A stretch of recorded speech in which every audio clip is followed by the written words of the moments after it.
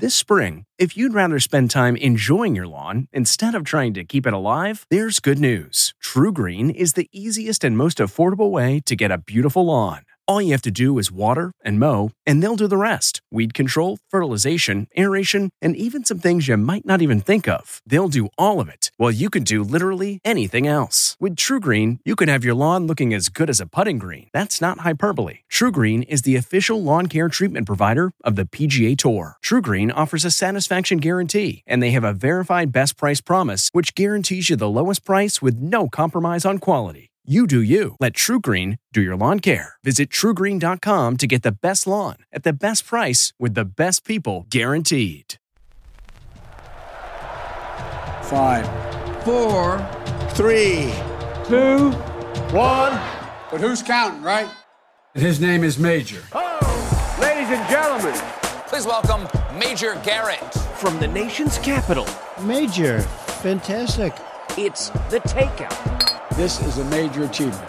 With CBS News Chief Washington Correspondent Major Garrett, yes, CBS, yes, hi.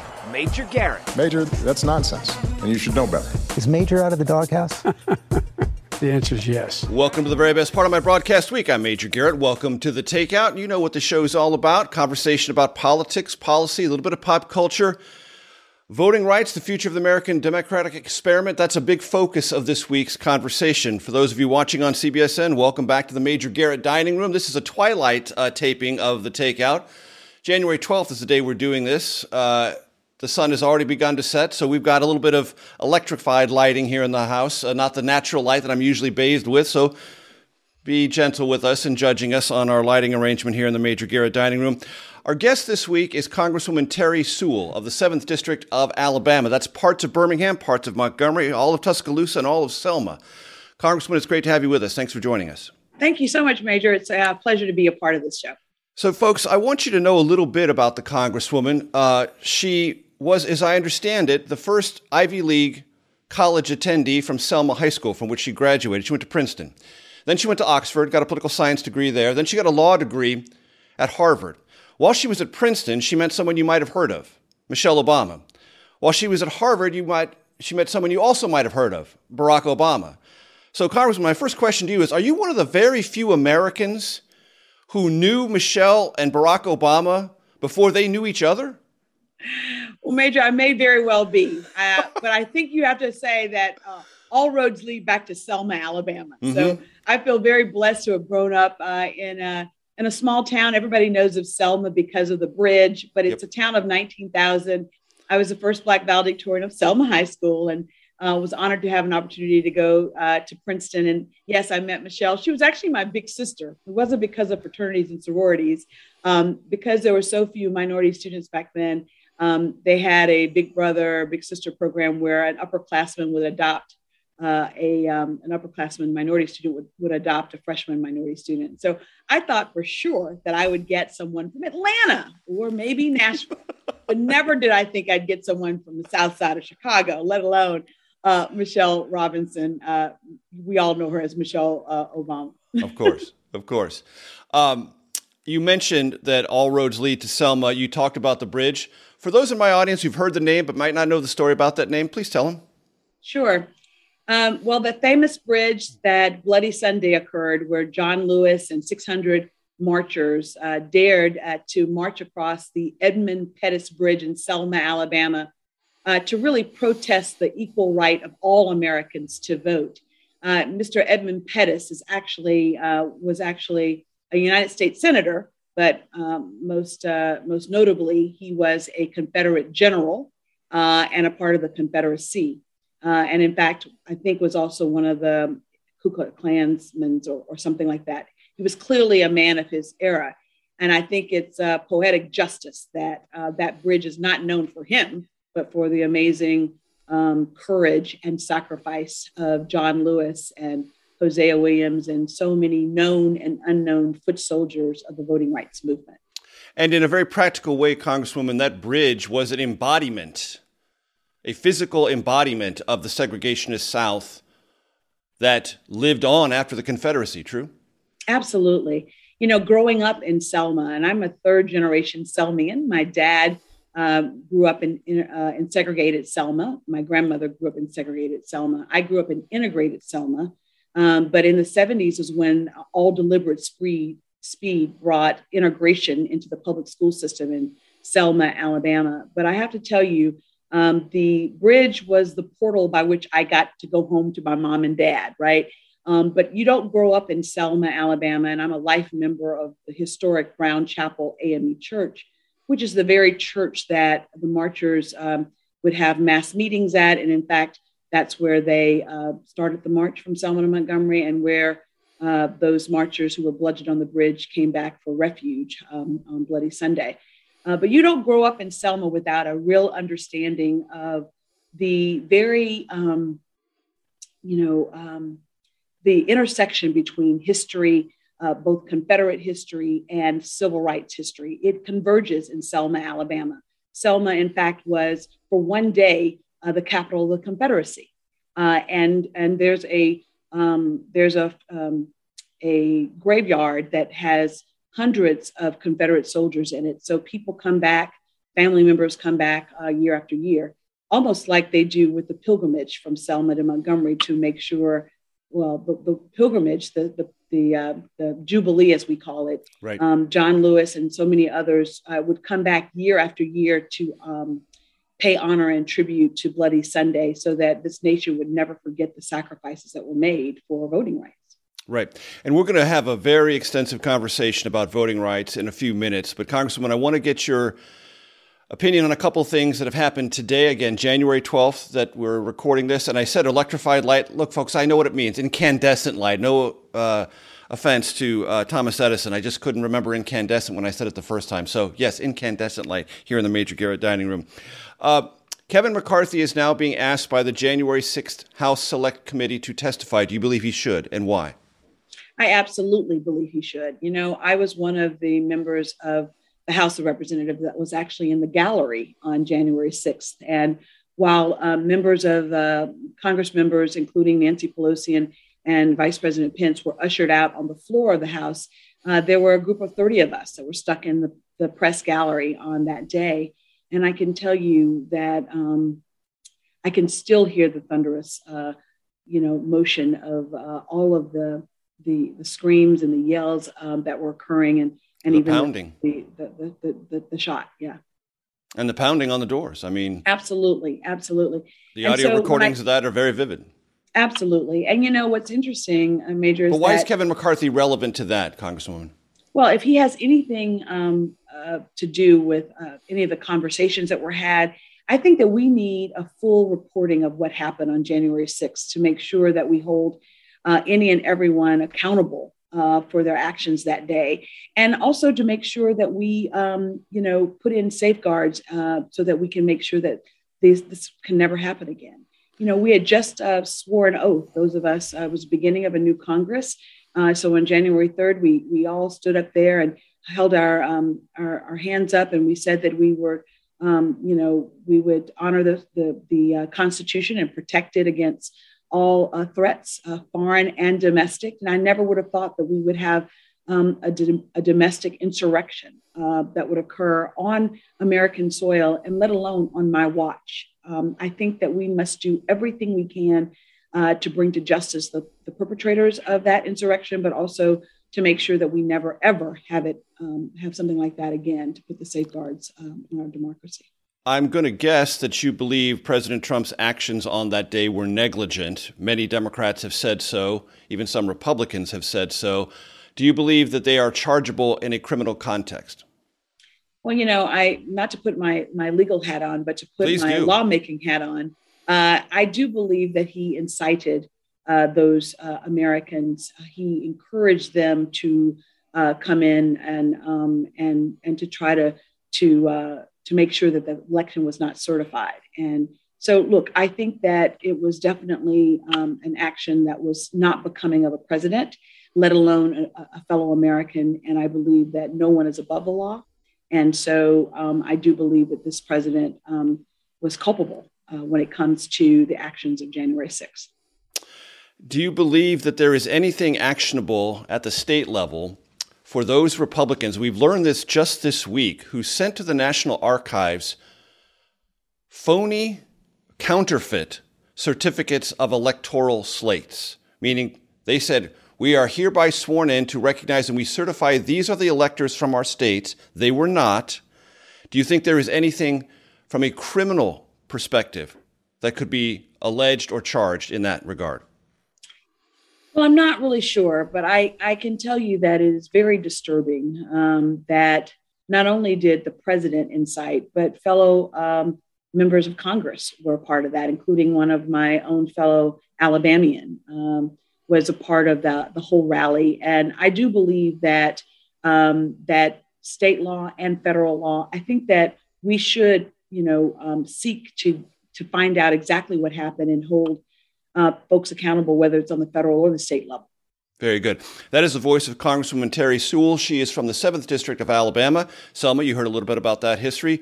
Okay, when we come back for segment 2 of The Takeout, a deep dive, probably one of 2 segments on voting rights, President Biden's speech, and the like. I'm Major Garrett, back for segment 2 in just 1 second. This podcast is supported by FedEx.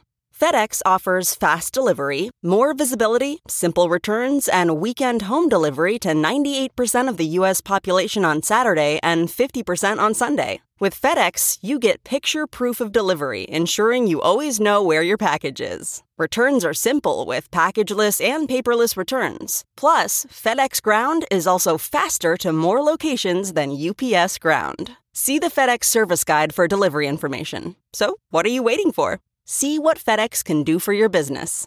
Absolutely, positively FedEx. From CBS News, this is The Takeout with Major Garrett. Welcome back to The Takeout. Congresswoman Terry Sewell is joining us from her office on Capitol Hill in Washington, D.C. Congresswoman, you flew with President Biden down to Atlanta for his speech this week on the future of voting rights. Did you have any ambivalence about going on Air Force One for that? Some in the progressive community boycotted or didn't attend. I'm not sure which word is the most applicable. Stacey Abrams wasn't there. There's been some, I would say, maybe grousing or displeasure with the emphasis the White House has placed on this issue. Did you have any ambivalence, and what was your reaction on the other side of that speech? No, I didn't have any ambivalence. At the end of the day, I understand the frustration of so many of us. Look, I'm the author of H.R. 4, the John Robert Lewis Voting Rights Advancement Act. I introduced that bill at every successive Congress since 2013, the Shelby versus Holder decision. This Congress, when I introduced it in August, was the first time that I introduced the bill without the late, great John Lewis by my side introducing it. He passed away. But I think that it's important that we put pressure on the senators to do the right thing. As you know, H.R. 4 did pass the House of Representatives in September. It passed on a 219 to 213 party line vote, but it passed the House of Representatives, and it sits languishing on the Senate side, having not received the 60 votes needed to even debate H.R. 4, the John Robert Voting Rights Advancement Act. And for me, it was about, I was looking to hear from the president directly about the rule change, the Senate rule change that is necessary in order for the bill to come to the Senate floor for a vote. Now, that vote can be a 51 vote, right? But in order to get debate, one has to, what they call this cloture rule, this filibuster ability. And to think that what's holding up voting rights is this procedural mechanism that is a rule of the Senate, a creature of the Senate. It's just, it's overwhelming to me that is what's holding everything up. So when I went on this trip, I went on this trip because it was the president saying he was going to make a major announcement about his position on voting rights, and he was going to make the case, not just to the Senate, but to fellow Americans about why now, why the sense of urgency, and why voter suppression and voter subversion are major threats, existential threats to our democracy. And I thought he did that. I was glad that he was unequivocal in his support of doing whatever necessary in the Senate to reform or change the rules so that both the John Robert Lewis Voting Rights Advancement Act and the Freedom to Vote Act And by the way, the Freedom to Vote Act is actually a bill that was crafted by the senators, including Senator Manchin. So look, I think that both bills are critically important to our democracy in helping to make sure that all Americans have equal access to the ballot box and to make sure that the voter integrity and election integrity is upheld. But you know, some progressives believe two things about the president on this issue. One, he's too late and he was too quiet for too long. The president even tried to respond to that in advance in the speech saying, I'm tired of being quiet. I'm not going to be quiet any longer. Was he too quiet for too long, and is he too late on this issue? Well, I think that there is something, justice delayed can be justice denied. But in this case, I think that we have an ongoing concerted effort by state legislatures across this country to impose greater restrictions on voting and to actually stop certain segments of the population from voting.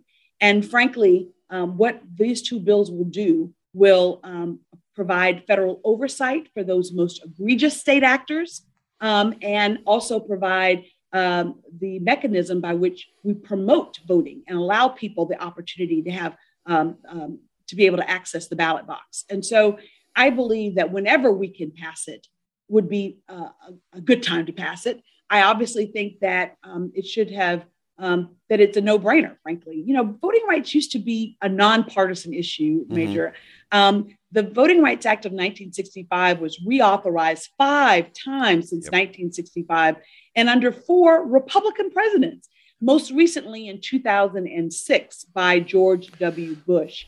And in fact, when President Obama came to Selma on the 50th anniversary of the Selma to Montgomery March, George and Laura Bush came as well.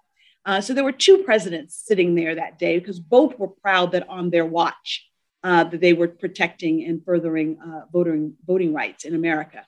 And so the fact that it is so partisan now is baffling. But here's what I know for a fact. What I know for a fact is that if we do not do something now to slow this this ongoing concerted effort by the state legislature to make it harder to vote, that what we're doing in effect is we are limiting the ability of Americans being able to have their voices heard in this democracy. And frankly, that's what we're fighting for. It is actually at the very core of the soul of this democracy. It's something that President Biden spoke about. He listed it as a top priority in his campaign. And frankly, yesterday, I thought he was unequivocal and very clear in his clarion call to the senators to change the Senate rules to pass H.R. 4 and the Freedom to Vote Act. Congresswoman, as you sat there in Atlanta listening to the president, was there any part of you who thought the president should have given that speech 3 months ago? I would have loved for him to have given that speech 3 months ago. But the reality is I was honored to be there yesterday when he did give the speech. And I think that we have to remember that the halls of Congress, rarely does change happen in those halls of Congress. Rather, change bubbles up from grassroots activism. And I am, I'm proud of the fact that so many young people and civil rights and voting rights activists, people, first-time activism, are galvanizing around this country around the issue of voting rights because it is important. And, every time I think about being discouraged at this point, I have to remember what John Lewis or what, Hosea Williams or Diane Nash must have thought. These are people who had tremendous faith that their sacrifice was worth it. And that at some point, their cries of equality and justice for all would be heard, and that this democracy would actually stand up to the ideals of our Constitution of justice and equality. And what faith they must have had. And frankly, Major, I have to have that faith. We have to have that faith that ultimately this democracy, the experiment in democracy, that we as Americans are resilient and that we will ultimately get there. And so thank God we're constantly in search of that more perfect union, because at the end of the day, the Constitution had me as 3/4 of an individual. And now I get to sit as a member of Congress and representing the state of Alabama as its first Black congresswoman. A long journey indeed. Congresswoman, you mentioned the high level of interest and activism at the grassroots level. The implications for that grassroots activism if this stalls and remains stalled for this year for Democrats seeking re-election in the midterms?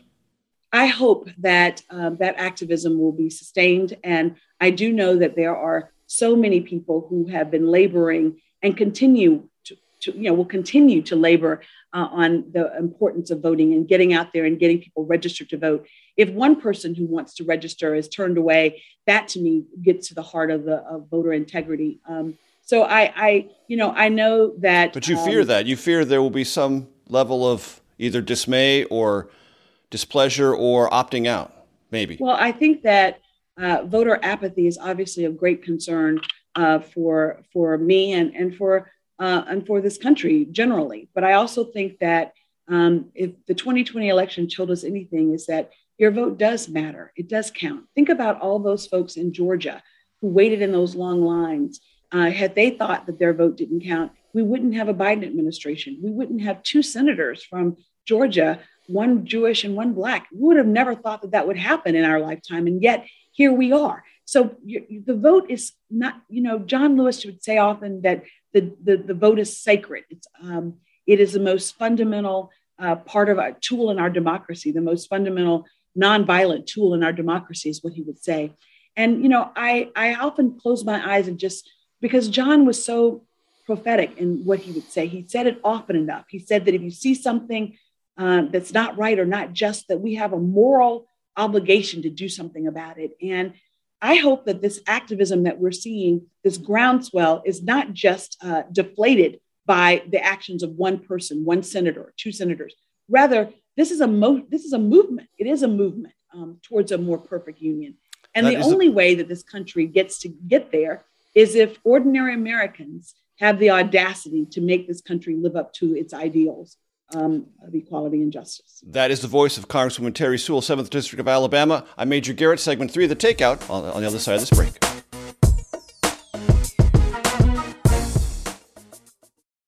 This episode is brought in part to you by Audible, your go-to destination for thrilling audio entertainment. Whether you're looking for a hair-raising experience to enjoy while you're on the move or eager to dive into sinister and shocking tales, Audible has an exclusive collection of thrillers from best-selling authors that will keep you on the edge of your seat. Like James Patterson's first audio-only thriller, The Coldest Case. Experience stories like never before, where every chilling detail is brought to life by captivating sound design. Plus, as an Audible member, choose one title a month to make yours forever. And now, new members can try Audible free for 30 days. Just visit audible.com/WonderyPod or text WonderyPod to 500-500. That's audible.com/WonderyPod or text WonderyPod to 500-500. From CBS News, this is The Takeout with Major Garrett. Welcome back to The Takeout. We're talking a lot about voting rights this week because next week will be the recognition of federal holiday, Martin Luther King Day. And the Senate is in the throes of an intense conversation, not only about its rules, but about the trajectory of two pieces of legislation. Congresswoman Terri Sewell is our special guest. She's talked about both of them.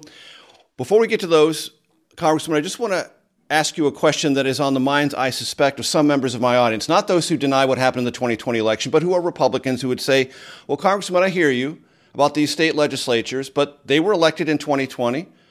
They reflect the will of the people in that state. If the legislatures at that state, whatever it is, are Republican, the voters decided that. The Constitution defers in great number of ways to states, time, manner, and place for elections. It went through the legislative process. Why is that unconstitutional? Why is that so radical? If it is reflective, they would argue. I'm not arguing. I'm just saying what they would say. Why is that radical if that reflects, A, the people who were elected to the state legislature, and they're majority Republicans?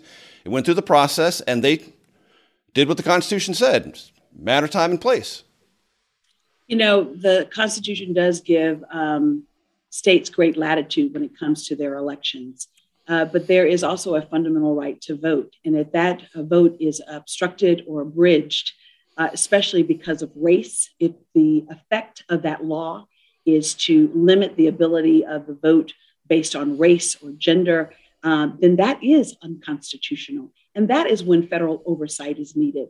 Major, we're not talking about bringing back preclearance for every state. And we're going to get to the definition of preclearance in just one second, but I'm glad you mentioned it. Yes. Well, we're not, what I'm saying is not every state's actions are egregious, but if a state has had adjudicated violations of the Constitution, where the laws that they have instituted have a direct or indirect, whether it was purposeful or not, if the effect of it was to deny the right to vote for a Black person against the 15th Amendment or a woman, the 19th Amendment, then those are unconstitutional. And so what the John Robert Lewis Voting Rights Advancement Act would do would restore the full protections of the Voting Rights Act of 1965. The 1965 Act not only gave a right to go to court to seek to overturn discriminatory voting right laws, it also had a special provision that allowed for certain states that have had a history of voter discrimination to have to pre-clear those voting laws before they came into effect. It was a prophylactic measure that on the front end would prevent discriminatory voting laws from coming into effect. Right. And for those in the audience who want to look it up, those are sections 4 and 5 of the Voting Rights Act. And Shelby County, the Supreme Court decision that Congresswoman Terry Sewell referred to earlier, is the case in which those Section 4 was almost completely struck down and Section 5 was basically nullified, because when you take away Section 4, Section 5 doesn't really have the same teeth or application. If I understand that correctly, you're the lawyer here, Congresswoman. No, that's right. That's why we call it H.R. 4. Because it's named, what we're doing is we're putting back a new Section 4 of the Voting Rights Act, and that's a new modern day formula. We're not looking back to penalize states like Alabama or Mississippi for what they did in the 40s and 50s. What the current bill that I am the lead sponsor of, it would look 25 years and look at states' actions over the last 25 years, 1995 going forward. And if there have been a number of violations of voter discrimination, then perhaps those states should have to have their laws pre-cleared for a certain period of time. And, and there's obviously ways to opt out and the like.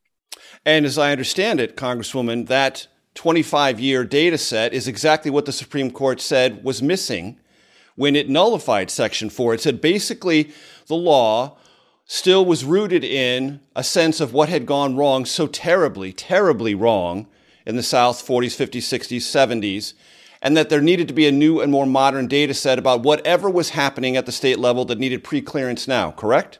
That's right. And, when you look back at, 1995 and going forward, when you see states, not just Southern states, I mean, look at North Dakota. They had that state legislature actually had in 2018 passed a law that said in order to register to vote, you had to have a physical address. Now, on the outset, that looks like it's, that should not be something that's intentionally discriminatory. But when you dig a little deeper and you realize that in Indian country, on tribal lands, that most of them have P.O. boxes and not physical addresses, you're stopping a whole host of people from being able to register to vote. And so, I often tell my constituents who come up to me and say, look, a photo ID, what's the big deal? You have to show your ID to do all kinds of things. And I say, very well. That polls very well, Congresswoman. You know that. It polls like 70%.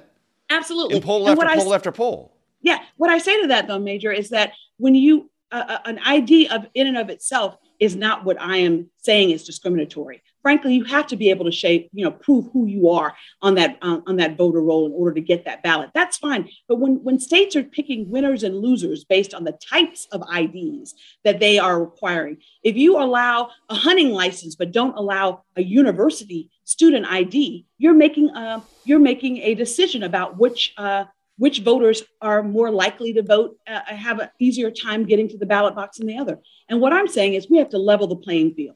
My dad, up until he passed away, he voted with a validly issued federal ID.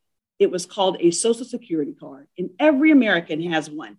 And the state of Alabama, up until 2014, right after the Shelby versus Holder decision, used to allow, Social Security cards utility bills that showed the address of where you lived. As long as that matched up, you got your ballot. I am not saying that people don't have to prove who they are. I'm saying we should not make it hard to prove that you are a registered voter and that you have, you should have a ballot. Right. And if a utility address and bill works at the DMV, it ought to work at the voter registration. Absolutely. Understood. As you well know, in that Supreme Court case where Supreme Court Chief Justice John Roberts wrote the majority opinion, he cited your hometown. He did. And, I cited your hometown and said, there's a black mayor of Selma. So the problem's not solved in totality, but it's solved enough that we can get rid of this. And that's absolutely not true. Yes, in 2013, we not only had a black mayor in the city of Selma, we had an African-American who was the president of the United States. But simply saying that that because one election elected a person of color doesn't mean that there are not systemic laws that make it harder for certain segments of the population to vote. And that, especially if it's an abridgment of race or gender, is unconstitutional. And, sitting there, I had the opportunity to sit next to John Lewis at the Supreme Court during oral argument for Shelby versus Holder. And I have to tell you, to sit next to a man who was willing to give his life for the unfettered right to vote of all Americans, and to see how the Supreme Court was, purposefully, I thought, and some certain of the jurists obviously had made up their mind about the Voting Rights Act, and by the targeted questions they were asking and the not allowing the person who was defending it to really, give explanations was really heartfelt. And to see his face when the decision was rendered was also another heartbreaking moment for me. But what I know for a fact is that those of us who are beneficiaries of their sacrifice owe more to them than just celebration of a holiday. So yes, we're about to have Martin Luther King's birthday on Monday, but the reality is that we have to do more than just celebrate Martin Luther King's birthday. If we're about preserving and fostering their legacy, then we have to be about the action of ensuring the kinds of rights that they were willing to die for. And voting rights is fundamental to this democracy. And if one person who has a right to vote is turned away because they received a bottle of water from someone who was trying to be nice, seems to me those kinds of state laws are so pernicious and so targeted and focused at getting at the elderly or the disabled or those who may have had to work and had to come to the line, late that afternoon.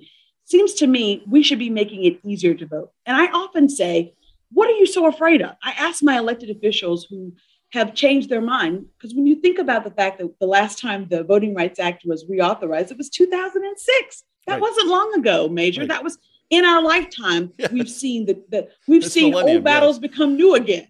Right. I'm going to stop you on that thought right there, Congressman, because I need to go to break. When we come back, I'm going to ask the Congresswoman, Terry Sewell of 7th District of Alabama, about some things that Brad Raffensperger, the Republican Secretary of State of Georgia, said on this program just last week. When we come back, segment 4, The Takeout.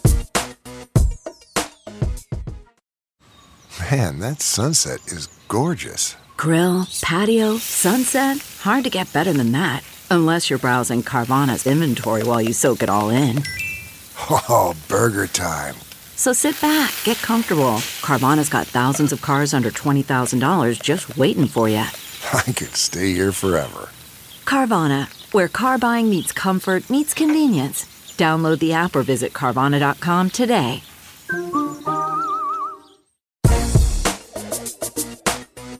From CBS News, this is The Takeout with Major Garrett.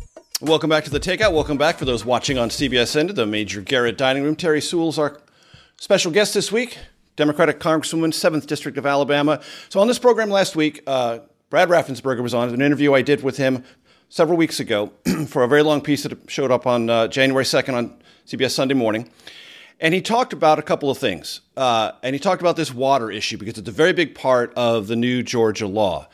And he said, look, we're not opposed to people handing water out to those standing in line, voters standing in line. But what was happening, and these are his words, not mine, Congressman, but I want you to respond to them, he said people wearing electioneering garb were handing out the water and the food. which is a violation of the understanding, the spirit of the law before we changed it to disallow it, and a violation of electioneering. You can't be that close, and you can't have, they weren't saying anything, but they were wearing T-shirts and the like, which was interpreted as a violation of the spirit and the actual meaning of the law. He said that's why that provision was placed in the new law. No water and food to people standing in line. I'd like to get your reaction. If that's what he was trying, if they were actually trying to stop, people from influencing votes by the garb that they wear, then they should have made that they should have directly said that in the law. Because what they're doing is not only getting people who are wearing. Because you can clarify that. You can clarify that. Yeah, they could totally have clarified that, and they did not. The law was very broad, and so obviously you see a deeper intent. Absolutely. I mean, there are ways to have carved out that law to get at what he was talking about. I mean, it makes sense when you have to stand a certain amount of feet away from the polling station and controlling that. But when you're talking about all bottles of water, whoever gives it, and that's how broad the provision in Georgia is written, it obviously has, I would say, intentional consequences, but he would probably say unintended consequences of stopping those from providing people who need water who are not wearing electioneering outfits. As you well know, Secretary of State Raffensperger stood in the breach in Georgia up against rather considerable pressure from the President of the United States and his legal team. And I imagine you think that was a good thing. That was the right and proper thing to do. You probably don't agree with the other things that he says in Georgia. He said to me, and this was part of our conversation, it was on the show last week, that Stacey Abrams in Georgia really started and fired the first salvo in trying to undermine faith and confidence in elections by saying she lost to the governor who won, Brian Kemp, because of voter suppression. She would not concede. And her rhetoric, again, Brad Raffensperger's words, not mine, began to undermine confidence in elections in Georgia. And that precipitated and egged on Republicans who came to doubt it in 2020. I'd like your reaction to that. I think that it's really interesting that he would make that comparison with Stacey Abrams. Some of us on the left would say, or in the center, would say that President Trump did exactly the same thing in undermining our confidence in this democracy by saying that the 2020 presidential election was somehow, not legitimate and therefore rigged, stolen, thievery, etc. Yes. Here's my thought about that, Major, and I really, I don't want to dwell on the past. I want to talk about the future. And the fact of the matter is that every election is important, whether it's a state election, a local election, or a federal election. And I believe with every fiber of my being, having sat at the foot of John Lewis, been blessed to not only call him colleague, but a mentor, that, every American has that right. If you're an American, you're 18 years old, you have the right to vote. And to exercise that right to vote should be something that we as elected officials should be trying to make easier, not harder. In this great country, we as elected officials should not be choosing who our constituents are. Rather, our constituents should be choosing who their elected officials are. Mm-hmm. And I truly believe with every fiber of my being that we will get to a place in this country where we're not trying to pit one against another. I get that my Republican colleagues see that by suppressing the vote, by limiting who can go to the polls, that somehow that they can change elections. And I disagree fundamentally with the thought that somehow it's the voter fraud is a problem. Study after study, from the Brennan Center study onward, have found that that most elections are not. I mean, there's a minuscule possibility of fraud, and in fact, we saw it being litigated across this nation, the 2020 presidential election, with no evidence of fraud. And so I think at this point, I think that it's important that the Senate pass whatever legislation they need to pass in order to get over this Senate rule and pass H.R. 4, the John Robert Lewis Voting Rights Act and the Freedom to Vote Act now. I believe that is what we need is an opportunity for people to be able to go and vote. Understood. And quite obviously, you represent the good people of the 7th District of Alabama. You do not represent the people of New York City, but there's a conversation going on in New York City. And I'm just curious if you have any thoughts one way or the other about this conversation in New York City, which is whether non-citizens should be allowed to vote in local elections in that city. There are those on the Republican/conservative side who say that among Democratic progressives, there are no limits to who should have the franchise from their point of view. They don't want to limit. Anyone can vote, anyone at all. And I don't apply that to you at all. I'm just curious, do you have any thoughts about whether or not non-citizens in any jurisdiction in this country should have the right to vote? Well, I think that, I don't want to opine about New York, but I can tell you in the state of Alabama, and especially in my district, I not only represent the people who are there, I carry with me the legacy of those amazing people who had the temerity and the audacity to push back against the hatred and fear that was being perpetrated in the 60s and 70s, and that stopped the ability of them as American citizens to have the equal right to vote.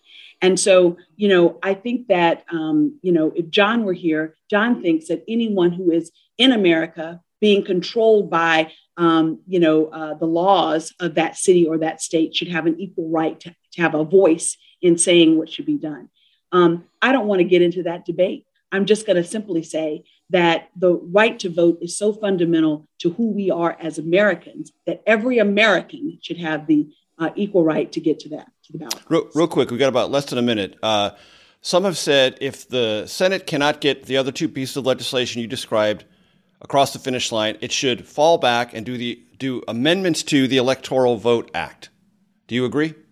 Well, I think that the Electoral Vote Act, which would change the Electoral College, have Electoral College reform, right? That is to me, a diversion tactic. I think that what we have to do is focus on the access issues and the federal oversight issue. And both of the bills that are currently being considered would do that. The Freedom to Vote Act would deal with access, and the John Robert Lewis Voting Rights Advancement Act would do with enforceability and federal oversight. So Understood. It's guardrails and access. Those are the issues, and I hope that we get to the place where the senators will vote in favor of getting both of those to the president's desk. That is the voice of Congresswoman Terry Sewell, the 7th District of Alabama. She's been our special guest this week. For our radio audience, we need to say farewell. Please join us again next week.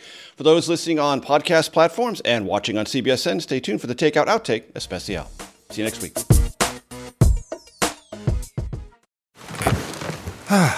The comfort of your favorite seat is now your comfy car selling command center, thanks to Carvana. It doesn't get any better than this. Your favorite seat's the best spot in the house. Make it even better by entering your license plate or VIN and getting a real offer in minutes.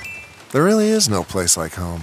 And speaking of home, Carvana will pick up your car from yours after you finalize your offer.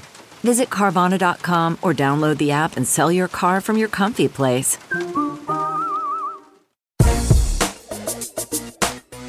From CBS News, this is The Takeout with Major Garrett. Welcome to your Takeout Outtake Especial. I am, of course, Major Garrett. Welcome back to the Major Garrett Dining Room. Incandescent lighting in this twilight episode of The Takeout. January 12th is our recording date. Terry Sewell, Congresswoman, 7th District of Alabama, is our special guest. So, Congresswoman, we did a lot of deep diving, which I love to do. I love to nerd out. My audience travels along that nerdy road with me. So God love you, everyone. However you find the show, radio, podcast, CBSN. Well, let's just take a breath for a second and just lighten it up a second, because we have. I wish I were truly in your dining room, Major. Perhaps we'd have a glass of wine right now. I could use so much more than that, Congressman. But I digress. So we have 3 threshold questions that we ask every single guest on the show. We're in our 5th year, Congressman, and the audience loves the answers because it really gives a chance to get to know the guest we have even better than they already have come to know them. So take these questions in whichever order you prefer. Most influential book, or one of the most influential books in your life, meaning it shaped your attitudes, it shapes your emotions, it shaped your worldview. All-time favorite movie, or one of your all-time favorite movies. And if you're in the great state of Alabama and you're on a long drive, or you're flying back to your district or taking a long overseas flight, and you're really going to groove on your music, your best music, what's it most likely to be, by artist or genre? Okay. So music I like to groove with is probably R&B. My favorite, the staple singers. So I'll Take You There is Mavis, my song. Yeah. It gets me. You just cannot get any better than Mavis. You just can't. I know, she's awesome. So I'll Take You There is my song. The book that's most influential to me. I wrote a paper in high school about Shirley Chisholm. Unbought and Unbossed was the name of her biography. And I think that in reading that book gave me an insight into the possibilities of what a little Black girl from Selma, Alabama could be. The fact that I would then grow up and be the first African-American woman from Alabama to walk the halls of Congress, I thought was poetic justice, but her story is such an inspiration. Take 15 seconds or more to tell my audience who may not remember, who might be too young to remember, who Shirley Chisholm was. Shirley Chisholm was the first African-American woman to walk the halls of Congress, to be elected from the state of New York. She was elected from New York and was an amazing role model for all people, but definitely people of color and women in particular. So she was the first Black woman, first Black Congresswoman in the United States. So her book, Unbossed, was probably the most influential. My favorite book probably is Their Eyes Were Watching God by Zora Neale Hurston, who is a great, my mom was a librarian, so I could talk library books all day long. Exactly. And then what was the other question? Movie. Oh, movie. Oh, goodness. I don't know. And one way to think about a congresswoman is if you're at home and you're either talking to your remote, which I gather people do these days. I don't. I still, plod along with my opposable thumbs. But I guess if you're talking into your remote or using it the conventional way that I grew up using it, and you see the movie, you screech to a halt and you say, I'm just watching. I'll pick it up wherever it is.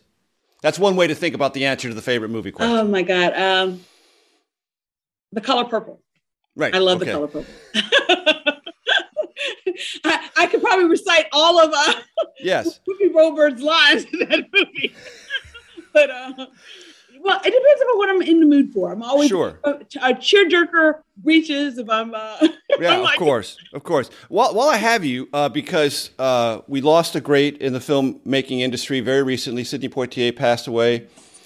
And, you don't have to scratch too deep. At the time he was an actor, that there was some conversation in the Black community about, is he as a Black person in too white a role, or is he a Black actor for white people, or is he a Black actor for Black people? And I'm not asking you to solve that debate. I'm just curious if you had any perspective on it then or now.